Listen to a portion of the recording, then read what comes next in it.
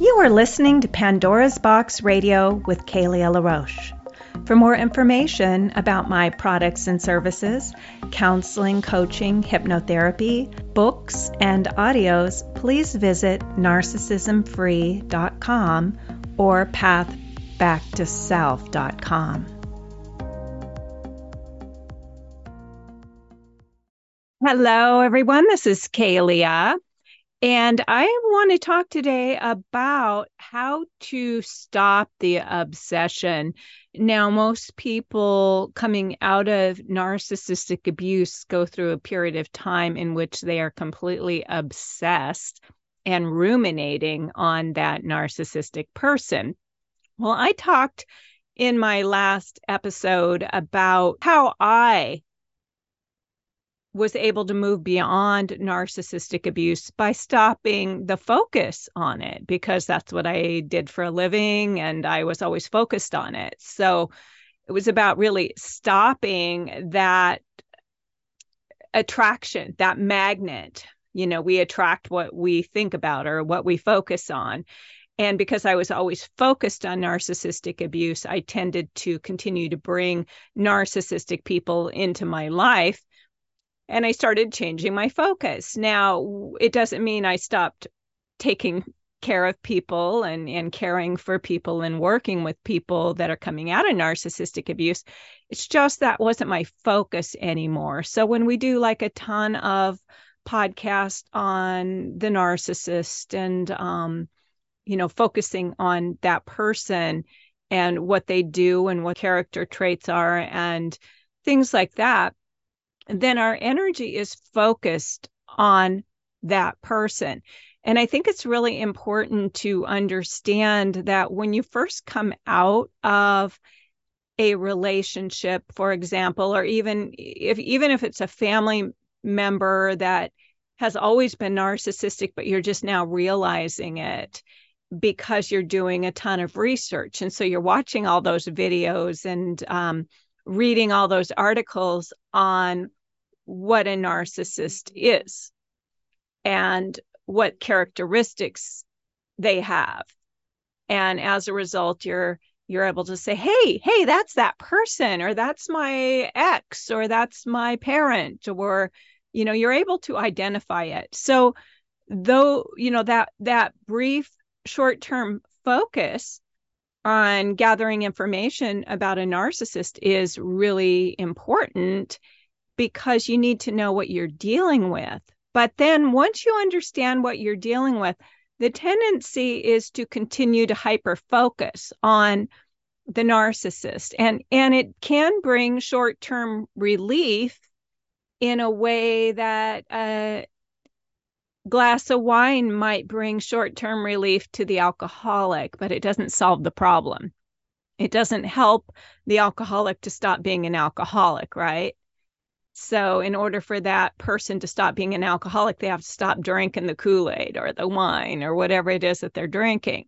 Well, it's the same thing when you're trying to recover from narcissistic abuse. Is you cannot stay focused on the narcissist and what a narcissist does and who a narcissist is and what a narcissist relationship with the new person is. And, we can go down that rabbit hole for months and months and months and not get any better. And we find ourselves to be obsessed and hyper-focused, and it does not feel good. It's very painful.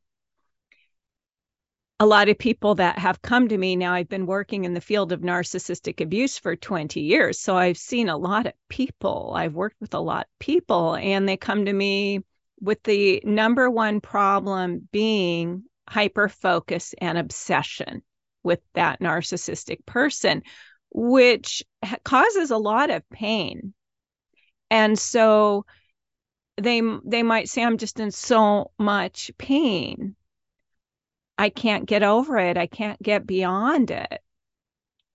And the biggest pain is actually the obsession, the hyperfocus, the ruminating. They can't get that person out of their head. It's like that person's possessed them.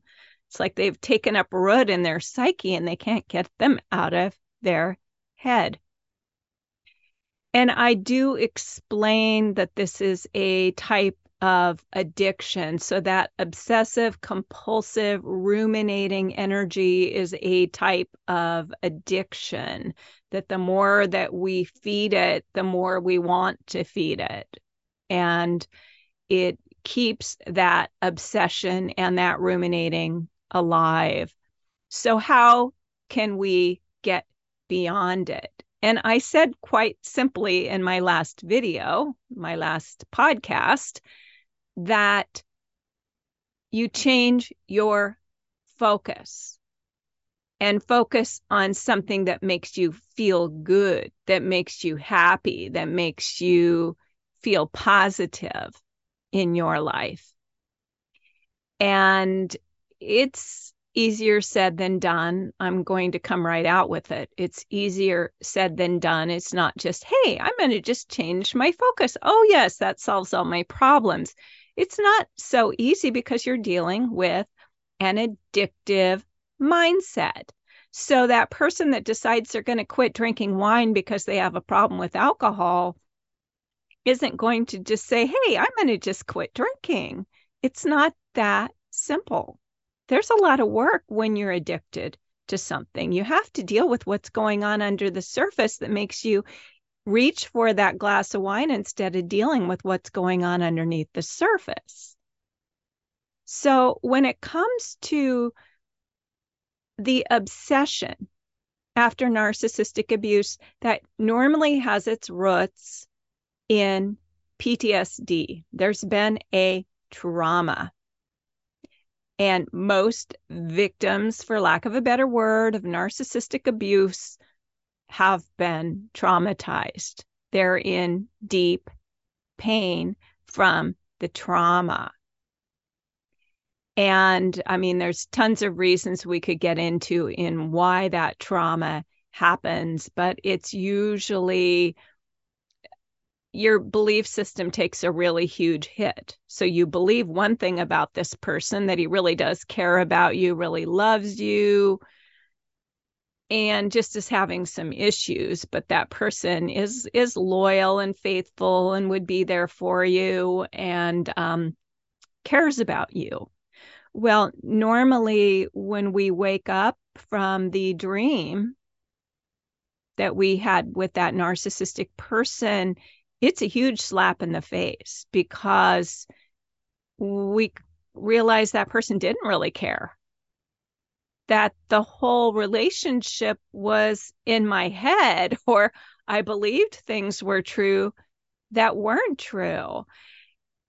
And that can cause some serious trauma, especially when the way that that narcissistic person treats you is so horrific, you can't even imagine. The devaluing and the discarding and things like that that happen at the end of a relationship or even during a relationship can be so traumatic. And post-traumatic stress disorder is after the trauma. It's post-trauma.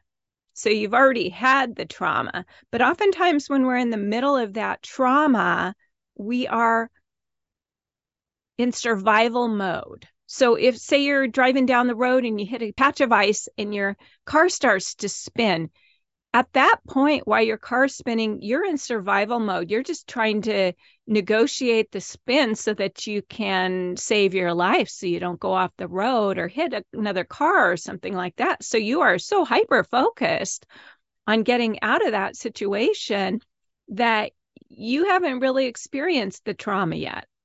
But let's say finally you get to a safe place and you're sitting there in your car and your car is at a stop and you're going, oh my God, that was so close. Then the after effects start to come in. Then you start to really feel your heart's racing and you really kind of do a check with your body and you're a little freaked out and traumatized and you just want to get out of your car and stop driving. It's a very intense situation. So it's similar with the trauma that happens with narcissistic abuse is you don't typically notice how traumatized you are while it's happening. It's after. That's when you really start to notice the effects. So that's why we call it post-traumatic stress disorder. Well, one of the symptoms of post-traumatic stress disorder is obsession and rumination.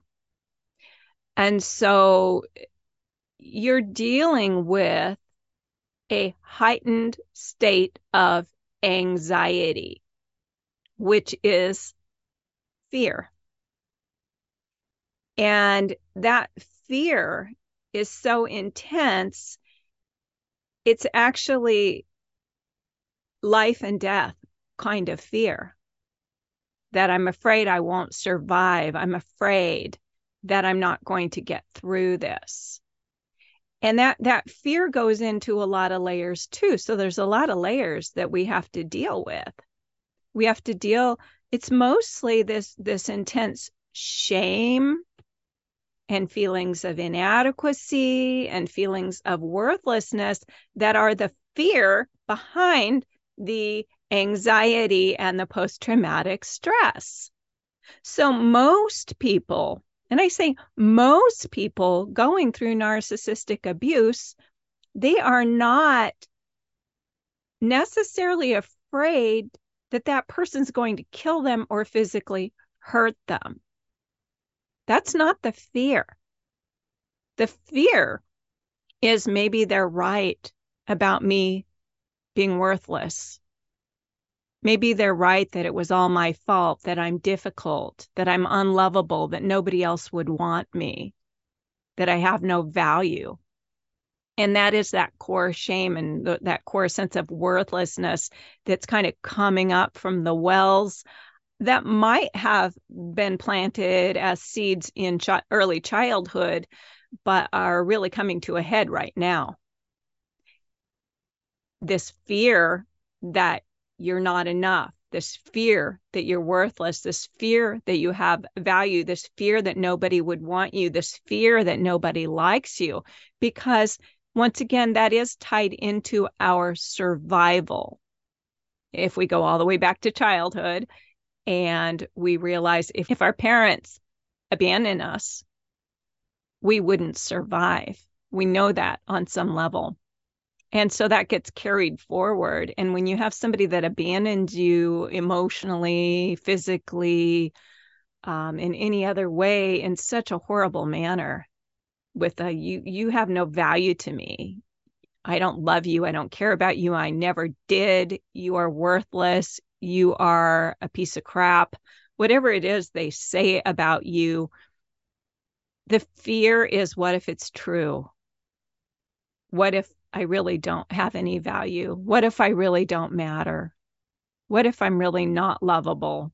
And then your mind goes searching for validation that you're not lovable. It doesn't go searching for validation that you are. It's like, oh, yes, I remember this other relationship and how this happened. Or I remember when my parent told me this. Or I remember when my best friend told me I'd probably never find love because of this. You know, and your mind starts searching for evidence that it's true what that person you loved so much said about you. And the fear is that you're inadequate, that you're unworthy, that you're never going to amount to anything, that you'll never find love. And on the contrary, that person's off in his new relationship already, or her new relationship already, apparently, according to social media, doing great. So, well, that person went out and found love right away and is doing great, and they're being worshiped and adored and valued, and they've got all their friends liking their posts, and I'm here in this horrific pain, feeling like the most worthless piece of crap on the planet.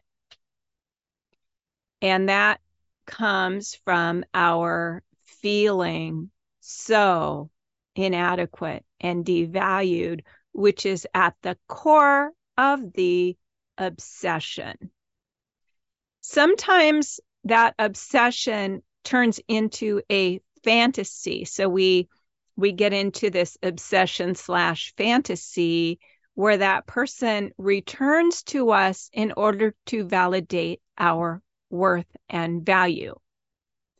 That might happen by that person coming back and saying, you know, I didn't mean all those things. You really are the best person I've ever known. You really are so beautiful and lovable, and I think you're great. We might be looking for that in some way, for that person to come back and validate us.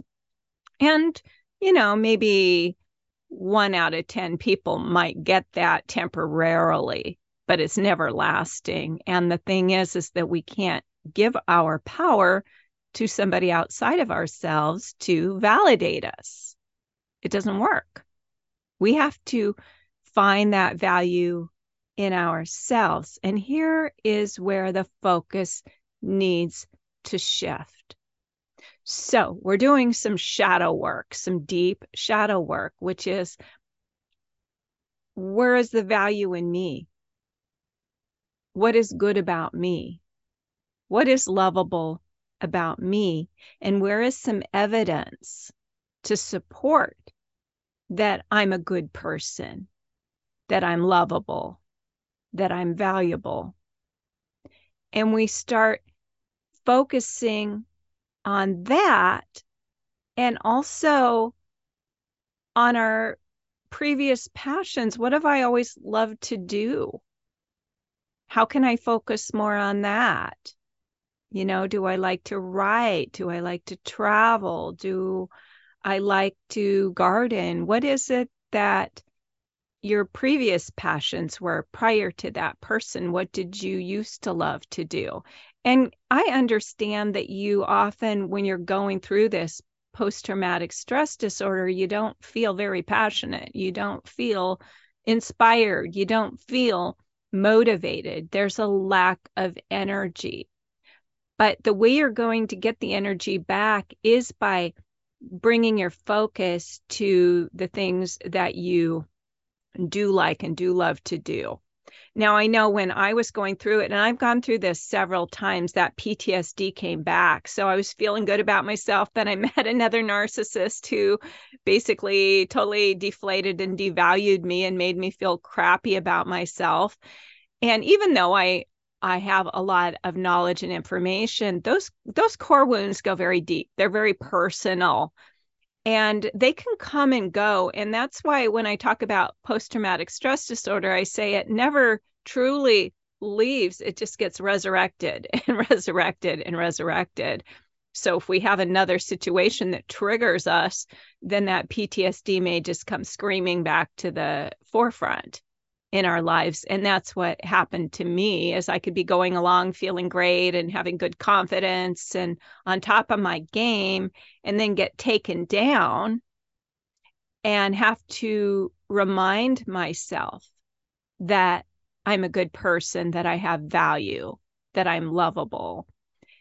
And you know, the last time that I was in that obsessive mode, I could see myself over here wanting to hyper focus and obsess about this person who invalidated me and my worth. But what I did is I kept my focus on what I was creating in my life now. I kept it on my work. I kept it on my writing. I kept it on the things that mattered to me. And so there'd be this kind of energy over here trying to get my attention, but I wouldn't give it my attention. I'd keep bringing myself back and focusing on what mattered here and now. So there was always kind of that anxiety in the gut that is tied to that thing over here, trying to get our attention. And I would try to just calm that energy in my gut by saying, it's okay, you're okay, everything's okay. Because that energy is that anxiety, that the fear is in your own inadequacy. So when you self-soothe and you keep saying, you're okay, it's okay, you are good, you are lovable, you are enough, that person's behavior had nothing to do with you. It wasn't about you. It was about them. And they're taking that with them, even though it doesn't appear that way on the outside. So we have to kind of take our attention off what things appear to be on the outside.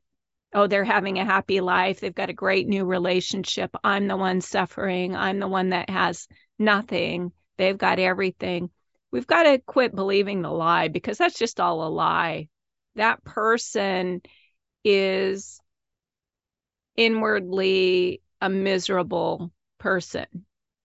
And even though they try to make it look like life is great, at the end of the day, whoever they're sitting there with, at the end of the day, life is not great. And that new person is next. And we all know that. The new person is next in line to be beat up and devalued. At least that's not you anymore. You can start bringing your focus back to yourself, building yourself up, focusing on what you love to do, and chop wood and carry water. So you may not feel like going for a walk, but go for a walk anyway. You may not feel like eating a good meal, but make yourself a good meal anyway. Do the things that you know are rebuilding for you, even if you don't feel like it. Because if we don't have energy, we need to do the things that are going to give us energy, even if we don't feel like it. So eating well, exercising, breathing, seeing friends, being social. You don't have to do it all the time, but just make sure you do it some. Now, you may never need to walk every day. That's one thing I made myself do. Get out there and walk every day. I needed that exercise. Eating right, I needed that to feel more energetic. If you're eating a bunch of crap and drinking and drugging or whatever it is that you're trying to use to get through, it's just going to make things worse. You've got to do what's going to build your energy and make you feel better. So focusing on what is going to make you feel better. Focus on what you do love, or what you did love. Even if you don't really feel that passion for it right now, bring it back, start focusing on it, and you will begin to get beyond this. Everybody that I've worked with eventually stops obsessing, and you will too. That obsession doesn't go on forever. It feels like it goes on forever, but I'm giving you some tools today on things you can do to make it go a lot quicker. I'll also tell you that most people that stop obsessing, that's when they start living their life again. It's not, I stop obsessing, therefore I live my life again. No, it's, I live my life again, therefore I stop obsessing. I start focusing on the things I want to do with my life. Therefore, I stop obsessing. So you've got to focus on you and your life and what you want to build and what's important to you, and do the shadow work for you, which means going inside and looking at those negative feelings that you've been carrying around and work on healing those. And you will move beyond the obsession. So thank you. I hope this has been helpful. If you need some help working through this, I offer coaching, spiritual counseling, clinical hypnotherapy, and a lot of tools to help you to get there. If you don't feel like you can afford counseling right now, there are alternatives. I've got a website called Inner Transformations, which is inner-transformations.com, which has a growing catalog of self-hypnosis audios that you can listen to that help to plant seeds in your subconscious mind and help you to feel subconsciously, on a subconscious level, a lot better about yourself. So you might want to start working with a couple of those audios as well. So thanks again for listening. If you want more on my work about narcissism, you can visit narcissismfree.com. Have a great day.